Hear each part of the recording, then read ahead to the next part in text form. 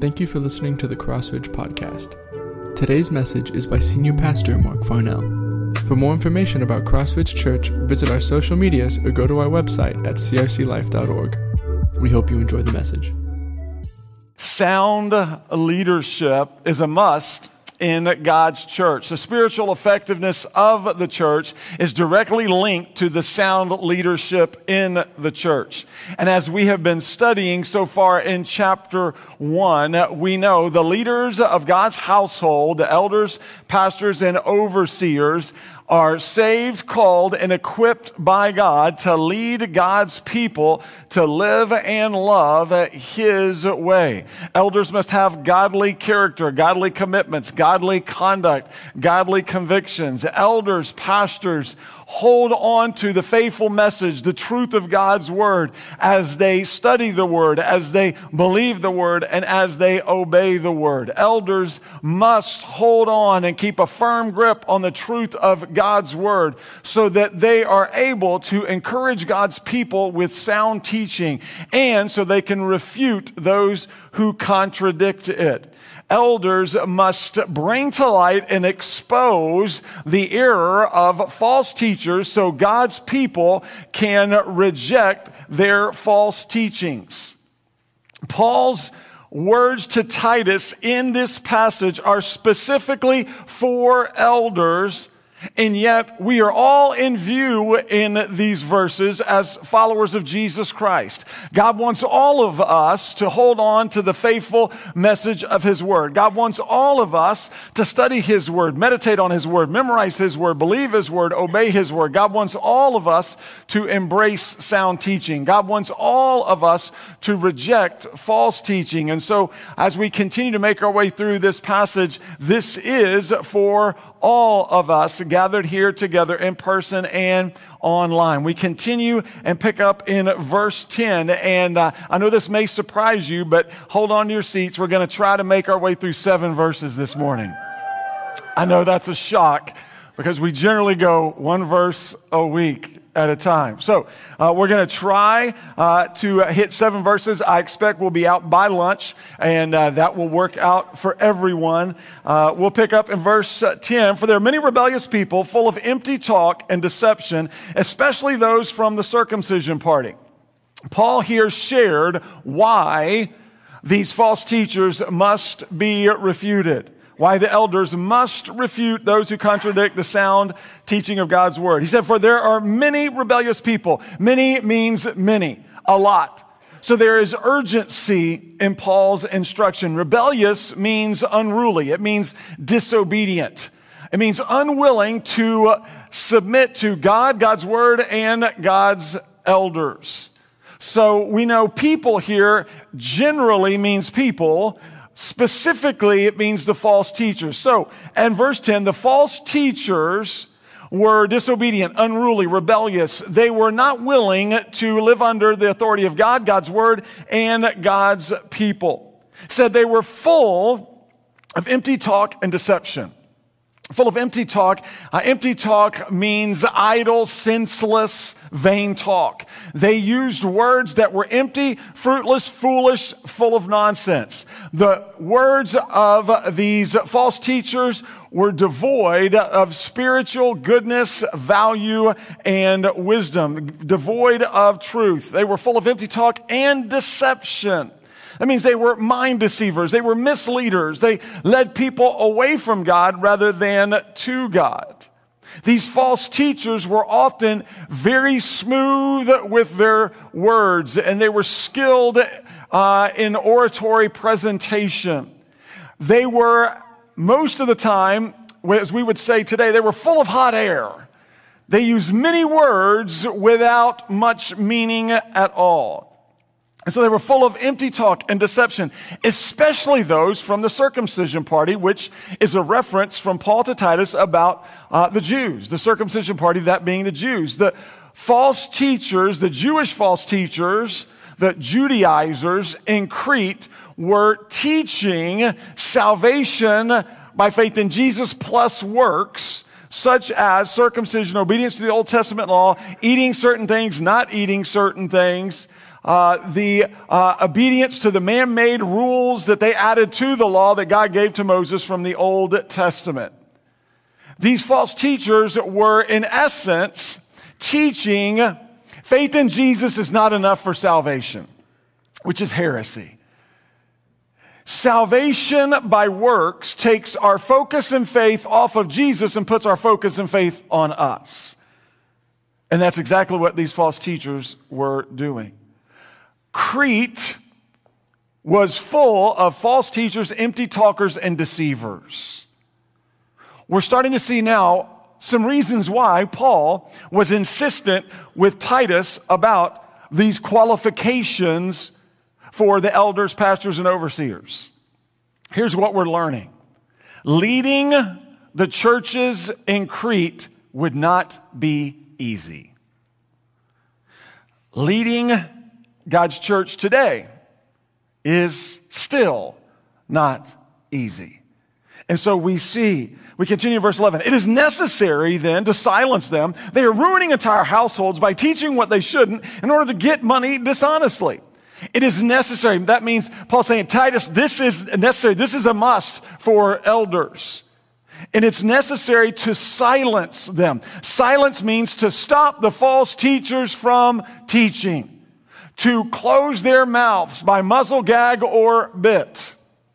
Silence was in the present tense. So the elders, pastors, overseers were to continually, day after day, silence the false teachers. They were to make sure the false teachers stopped teaching. He says it's necessary to silence them. Then he tells us one of the reasons why. They're ruining entire households. They were ruining households. Ruining there means they were overturning. They were upsetting. They were undermining entire households, means an entire family. More than likely, what was happening that Paul was sharing with Titus, that they knew through their ministry there in Crete, was that these false teachers were targeting the families of the churches and going to the families in their homes, sharing their false teaching in their homes away from the spiritual protection of the elders. And they were ruining entire households. How? They were ruining the households by teaching what they shouldn't. They were not teaching the truth of God's word. They were teaching what was opposed to God, and they were teaching what was opposed to what Paul and Peter and Titus and Timothy and the other elders were teaching. We see Paul talked about this a lot to Titus. He also talked about it a lot to Timothy. In 1 Timothy chapter 1, if you want to turn to your left just a couple of pages, in 1 Timothy chapter 1, we see a little bit of this. This is all throughout Paul's writings, but in 1 Timothy chapter 1, beginning in verse 3, Paul said this, "As I urged you when I went to Macedonia, remain in Ephesus." So he left Timothy in Ephesus. Titus was in Crete. "Remain in Ephesus so that you may instruct certain people not to teach false doctrine," the Judaizers, "or to pay attention to myths and endless genealogies. These promote empty speculations rather than God's plan, which operates by faith." The false teachers were upsetting the faith of these families. And so he says that they were teaching what they shouldn't teach. And then he gives us a reason why they were teaching what they shouldn't teach, why they were ruining entire households. They were teaching what they shouldn't in order to get money dishonestly. So now we find out the false teachers were motivated in large part by greed. The false teachers, their focus was on financial profit, not faithful preaching. Their focus was on selfish gain, not God's glory. And that's true of false teachers throughout all ages most often. Like what one Bible scholar said, he put it this way: these false teachers were good at their bad work.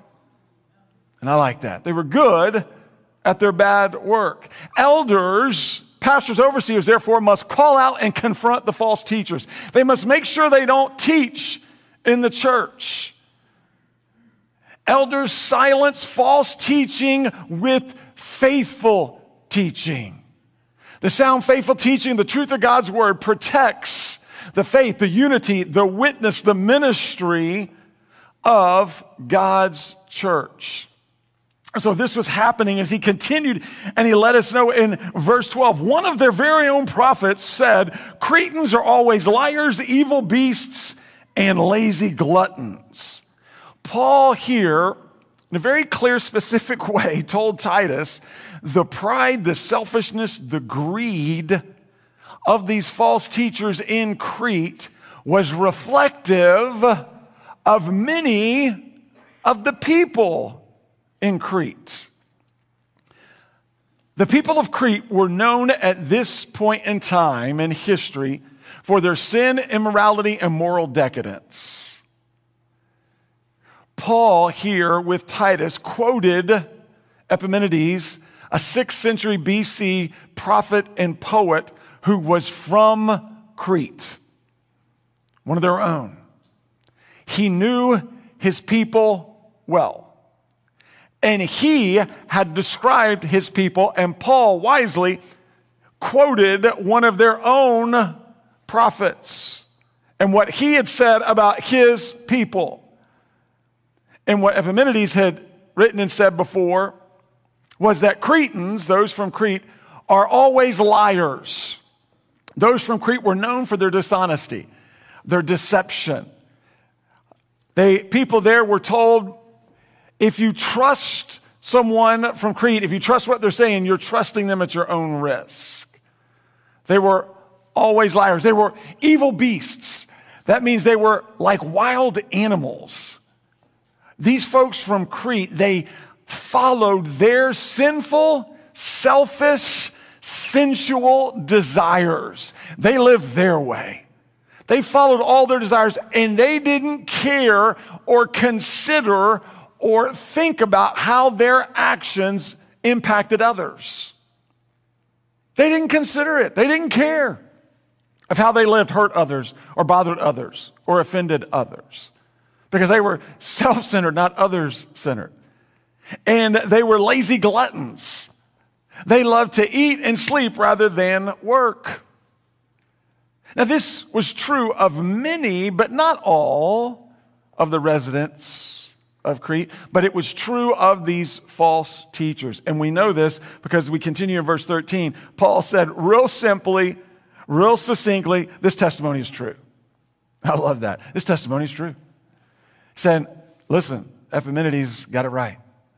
This testimony is true. For this reason, and he continues. So for this reason, therefore, because this testimony is true, Titus, for this reason, rebuke them sharply, so that they may be sound in the faith. For this reason, because this testimony is true, rebuke them sharply. Rebuke them sharply means to confront and expose the error of the false teachers sharply, forcefully, immediately, continually, daily. Rebuke them sharply is a present active imperative. That means it's a command in the present tense that's to be obeyed today and every day, all through the day. Rebuke them sharply. It's not a suggestion to consider. It's a command to obey for every pastor, elder, overseer. Rebuke them sharply. We know and understand the way elders rebuke false teachers sharply is through the teaching of the faithful Word of God, through the sound teaching of God's Word. So he's telling them, rebuke them sharply. Now watch this. Here's why. He gives us two reasons why they're to rebuke them sharply. The first, in verse 13, so that they may be sound in the faith. So he said, listen, because this is going on, the sin, the immorality, the moral decadence, rebuke them sharply. Call out the false teachers. Call them out. Expose their false teaching. So that, the first reason, they may be sound in the faith. So the key here in understanding this first reason is understanding they. So that they may be strong in the faith. There's two targets here for this word they. They ultimately mean, first and foremost, the members of the churches. The elders were to call out and confront the false teachers and their false teaching so that the members in the churches may be sound in the faith. When false teaching is called out and exposed, the church wins. Amen? When false teaching is exposed, the faithful followers of Jesus win.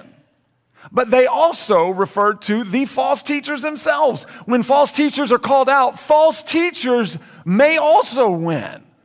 Remember, Paul's desire was for the false teachers to be exposed by the faithful elders so that the false teachers might be able to themselves realize the error of their teaching, be convicted by God, confess their sins to God, turn to God, receive God's gift of salvation, and begin feeding on the sound teaching, the faithful message of the Word of God. And so we see this first reason, rebuke them sharply so that they may be sound in the faith. Second reason, verse 14, and may not pay attention to Jewish myths and the commands of people who reject the truth. So they're to rebuke them sharply, rebuke the false teachers sharply, elders, pastors, rebuke the false teachers sharply so they may be sound in the faith and so that God's people, the believers, may not pay attention to the false Jewish myths and the man-made commands that these false teachers added to the commands from God to Moses in the Old Testament, because these false teachers reject the truth. They're not teaching what they should. They are not teaching the truth of God's Word. They knew the truth, they had heard the truth, but they had rejected the truth.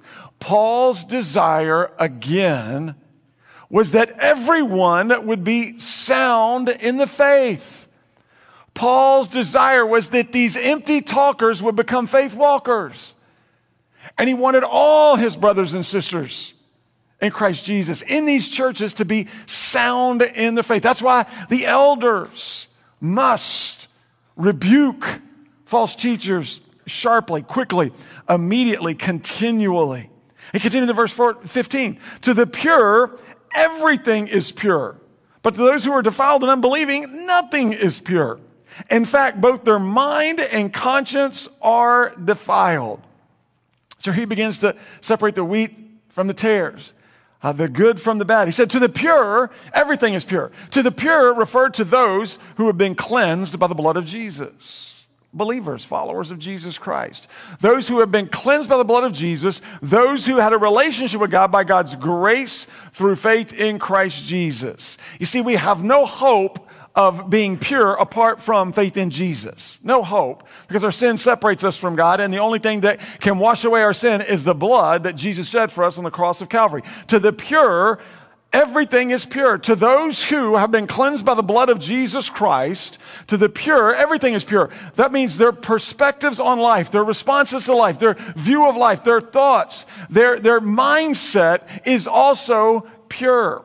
This principle that we see here, Paul sharing with Titus, that we see it throughout the Gospels in the New Testament, is what inner purity leads to outer purity. What's inside is going to come outside. And so if we've been purified on the inside, it's going to lead to pure lives on the outside. Not perfect, but pure.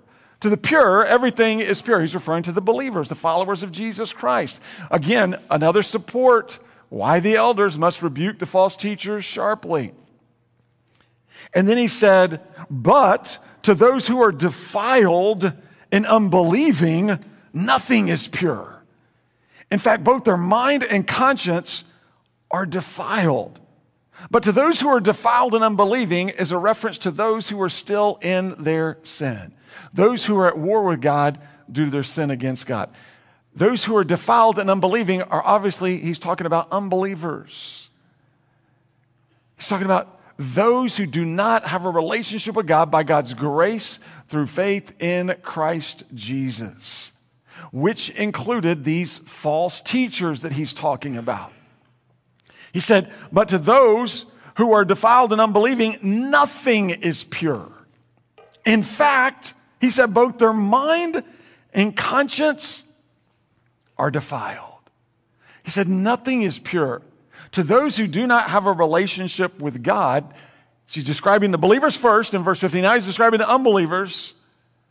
Their perspectives on life, their responses to life, their philosophy on life, their views, their thoughts, their mind, he said, and their inner sense of right and wrong, their conscience, said in verse 15, is defiled. It's polluted by sin. This is a text that we understand this concept, this doctrine of total depravity. It's polluted by sin. And so we see evidence of this in the way in which these false teachers were teaching and attempting to get to God by their works for God. They proved their depravity. They proved that their minds and their conscience was defiled, polluted by sin, because they were going around teaching what they shouldn't teach. They were going around rejecting the truth of God. They were going around teaching that the way to God is by works for God. And we know today, as Paul was sharing with Titus here in this passage, and we know as well that a relationship with God is through faith in Jesus, not by works.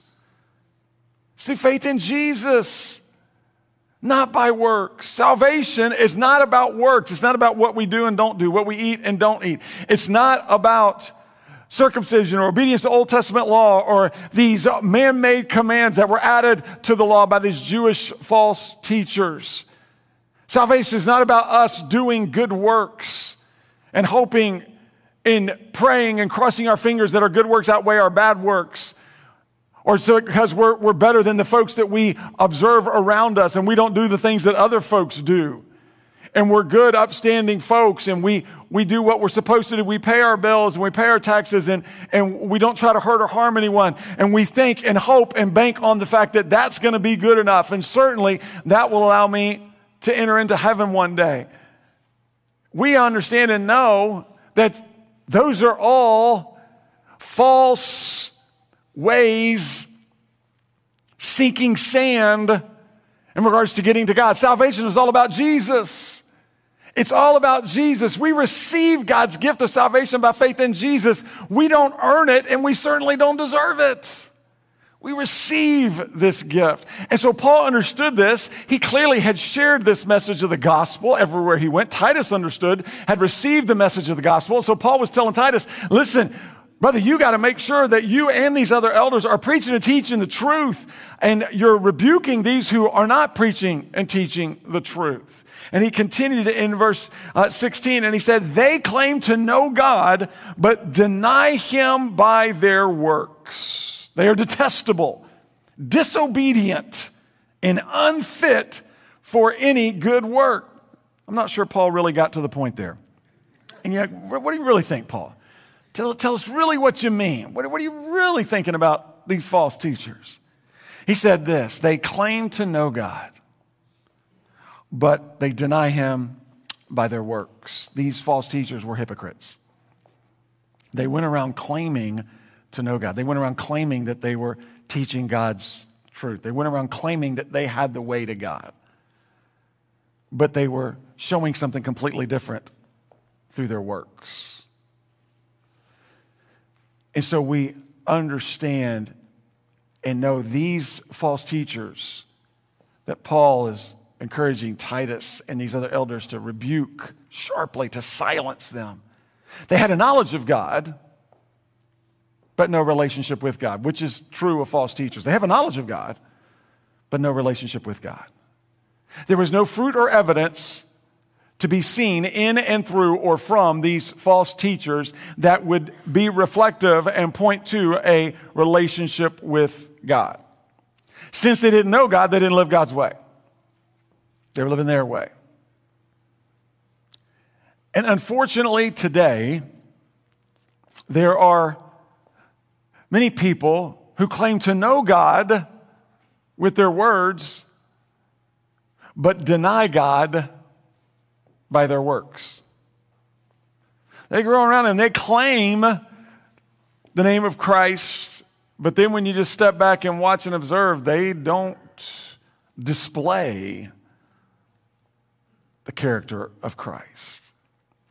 And Paul's point here to Titus and to these elders is there should be a consistency in a Christ followers' words and works. There should be a consistency in a Christ followers' talk and walk. He said these false teachers claim to know God, but they deny him by their works. And then he shared, they are detestable. Detestable in the original language literally means to emit a foul odor. It means foul smelling. It means disgusting. It means an abomination to God. They're disobedient, unruly, They do what they want rather than what God wants. They're proud and stubborn in their unbelief. And he said they are unfit for any good work. These false teachers were unfit for any good work. What does that mean? It means they were rejected by God. Their works have been rejected by God.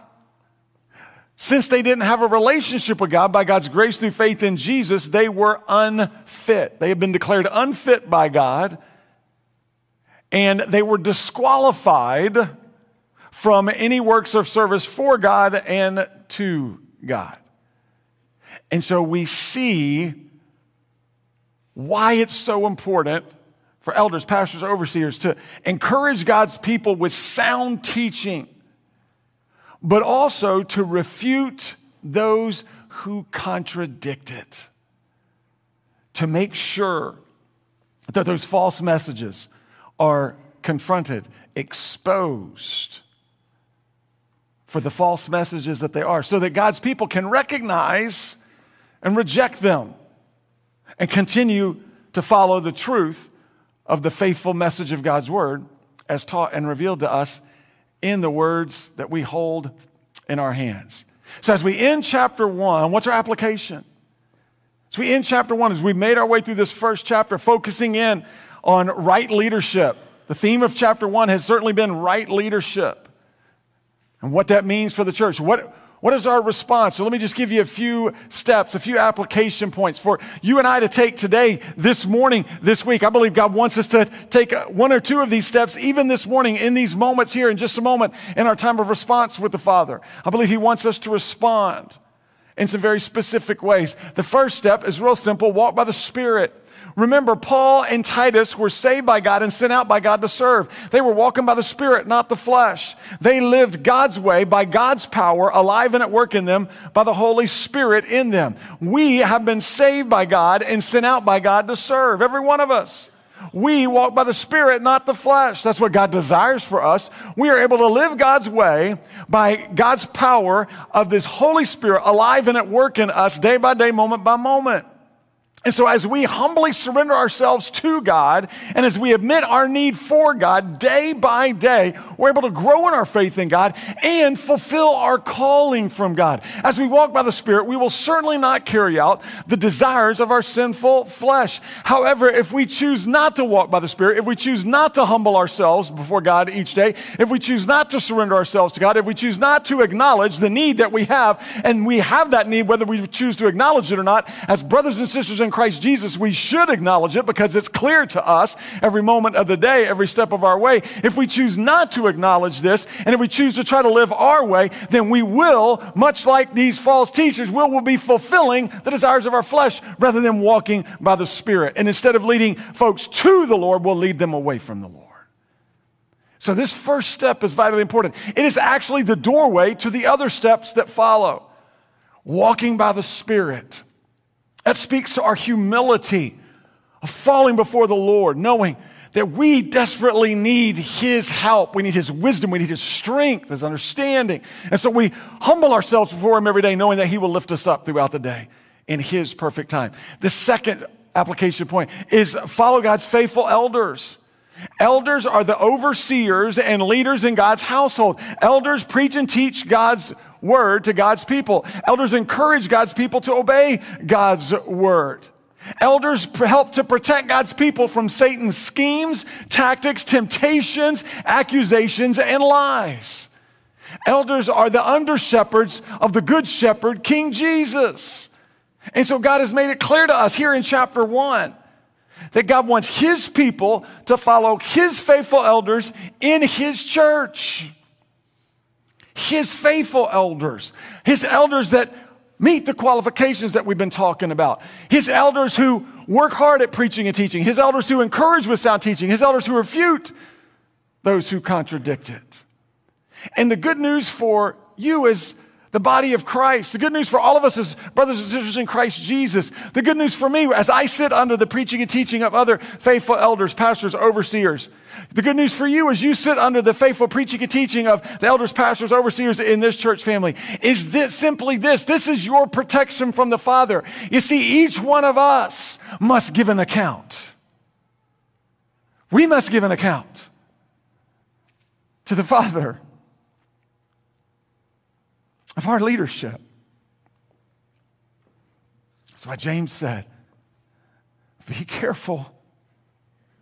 Don't rush. Don't rush to being a teacher. It's a holy calling, but don't rush it. That's why Paul said, hey, listen, when you're looking for elders, pastors, don't find someone new to the faith. Don't do it. It's got to be mature. Because you see, God holds us accountable. He holds us, pastors, overseers, elders, accountable to this truth. And when we begin to understand all that we're learning here in Titus, we begin to understand the glory of God, the goodness of God, the greatness of God, the majesty of God, the truth of God, and the responsibility that we have. All of us, but certainly pastors, elders, overseers, to fulfill the calling of God as it relates to preaching and teaching His word. The third step is we must hold on to God's faithful word. We follow God's faithful elders, but we hold on to God's faithful word. That's for all of us. This is all of us. We're to hold on to the faithful truth of God's word. The faithful message is taught as revealed in the scriptures. The truth of God's word. We do this as all of us study God's word, memorize God's word, meditate on God's word, dwell on God's word, think about God's word, discuss God's word, believe God's word, obey God's word. As we keep a firm grip on God's word, we are able to grow in our faith in Jesus. Many of you could give testimony to this. As we hold on to God's word, as we get in the word on a day-by-day basis, man, we grow in our faith in Jesus. God teaches us. God blesses us. God encourages us. We grow. We know Him, and we want to know Him more and more and more. And the more we come to know the Lord, but the more we realize how much we still have to know about the Lord, and we continue growing in our faith in Jesus. As we hold on to the sound teaching of God's word, we're able to protect our unity in Jesus. We protect our unity in Jesus because we dwell on the Word of God. We consider others.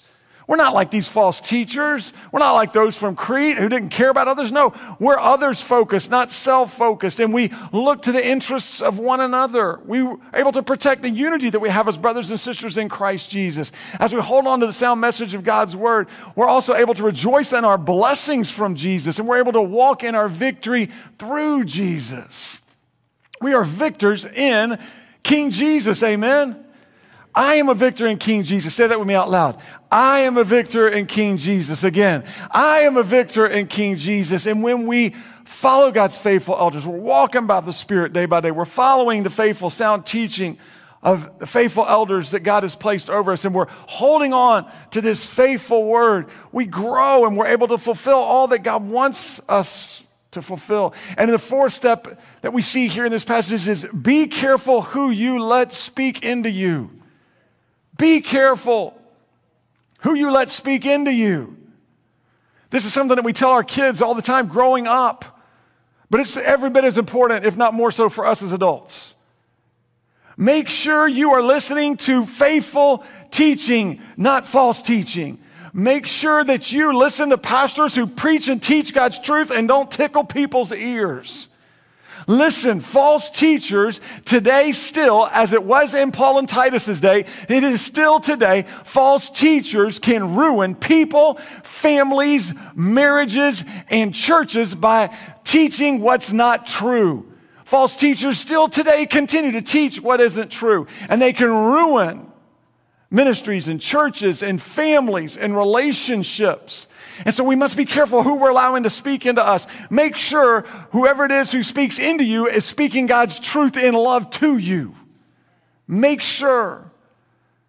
We got to be careful that we're not listening to false teaching, such as the prosperity gospel that is so prominent today, that teaches God wants us to be healthy, wealthy, and wise. And if you're not healthy, wealthy, and wise, then you just don't have enough faith. You need to believe more and you need to give more, because that's God's plan for all of us as followers of Jesus Christ. That's false teaching. That's devastating to the church, to families, to ministries, to people who believe that, who buy into that. It causes great damage because it's not according and in line with the truth of this word. At all.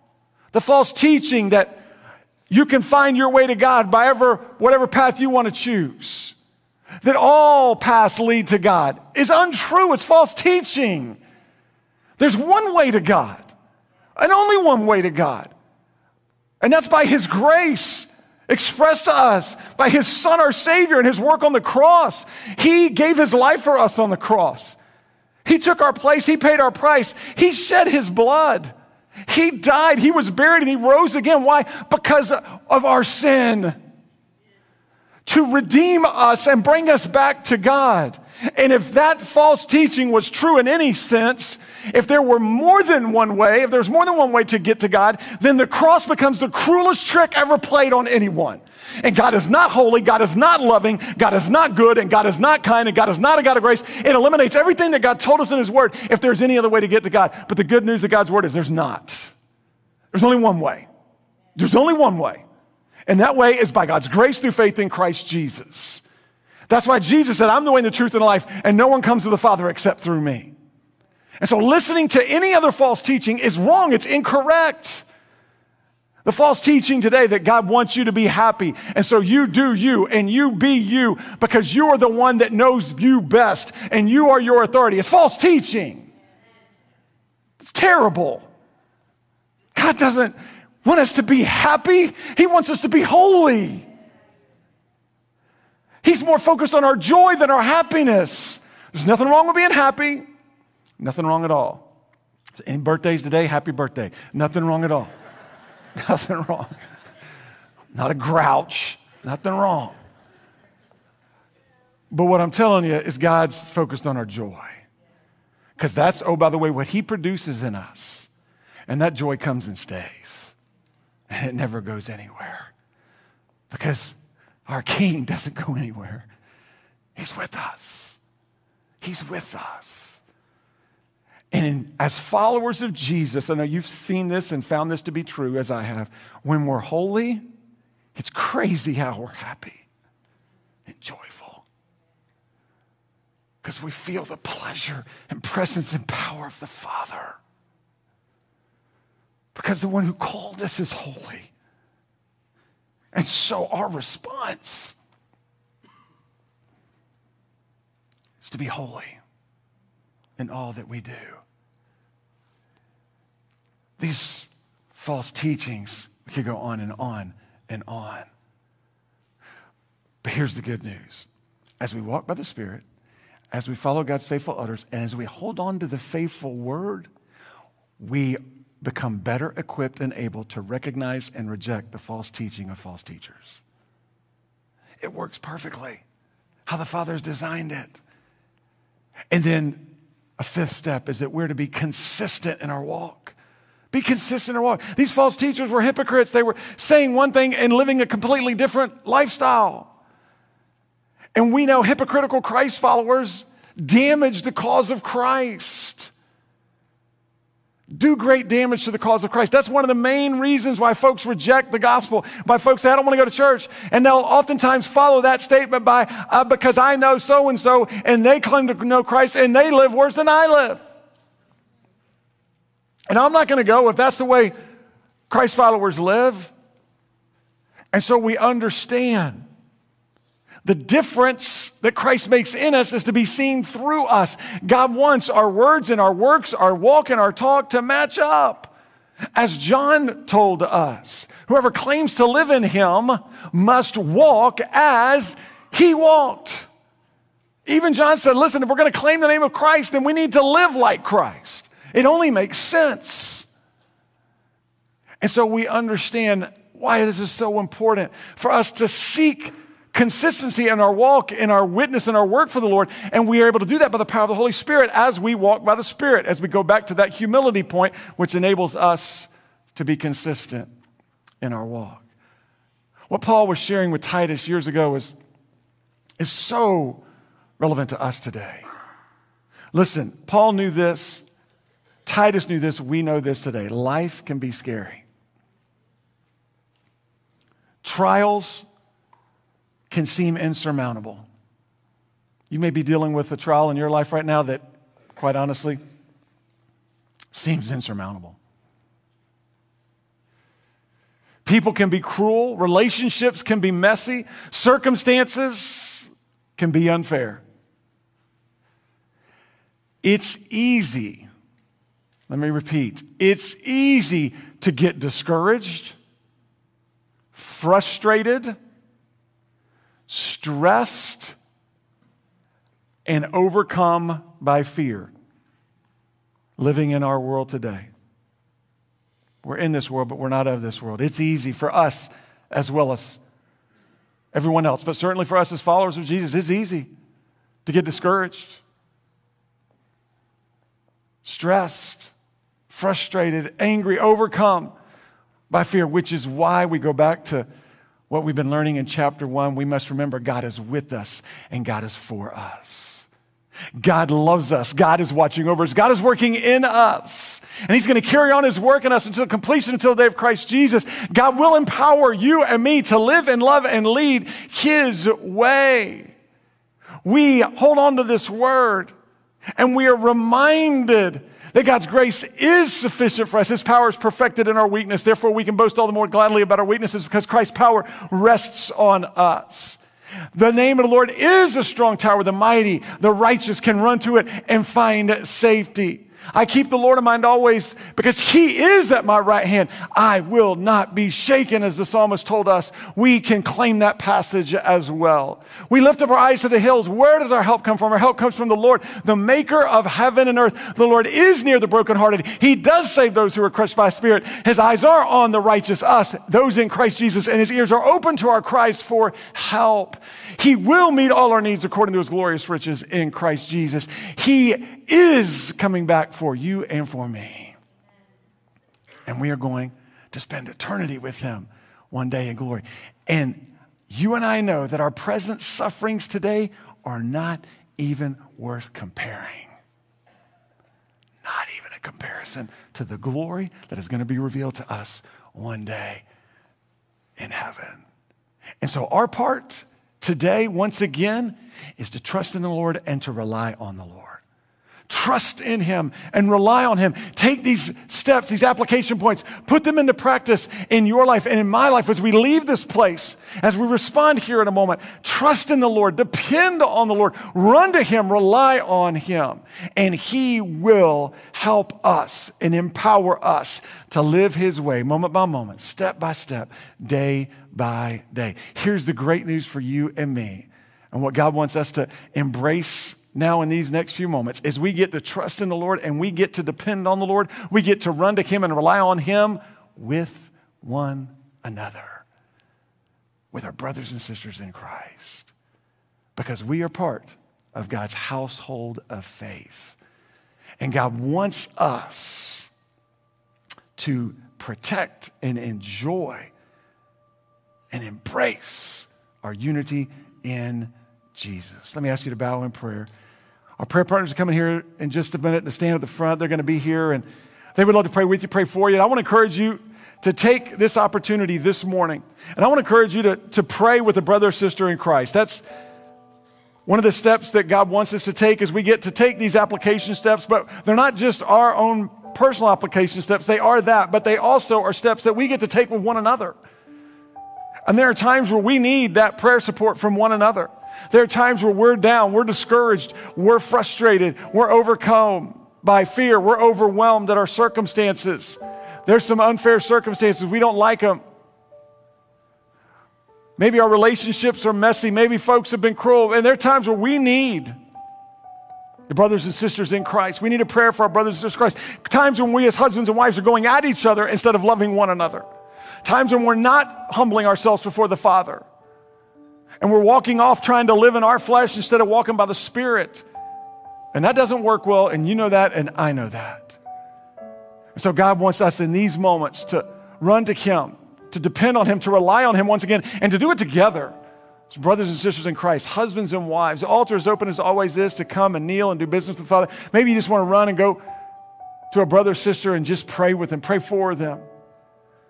You know they're going through a challenging time. If you've never received that gift of salvation, I've got great news. You can't work for it. You can't earn it. You don't deserve it.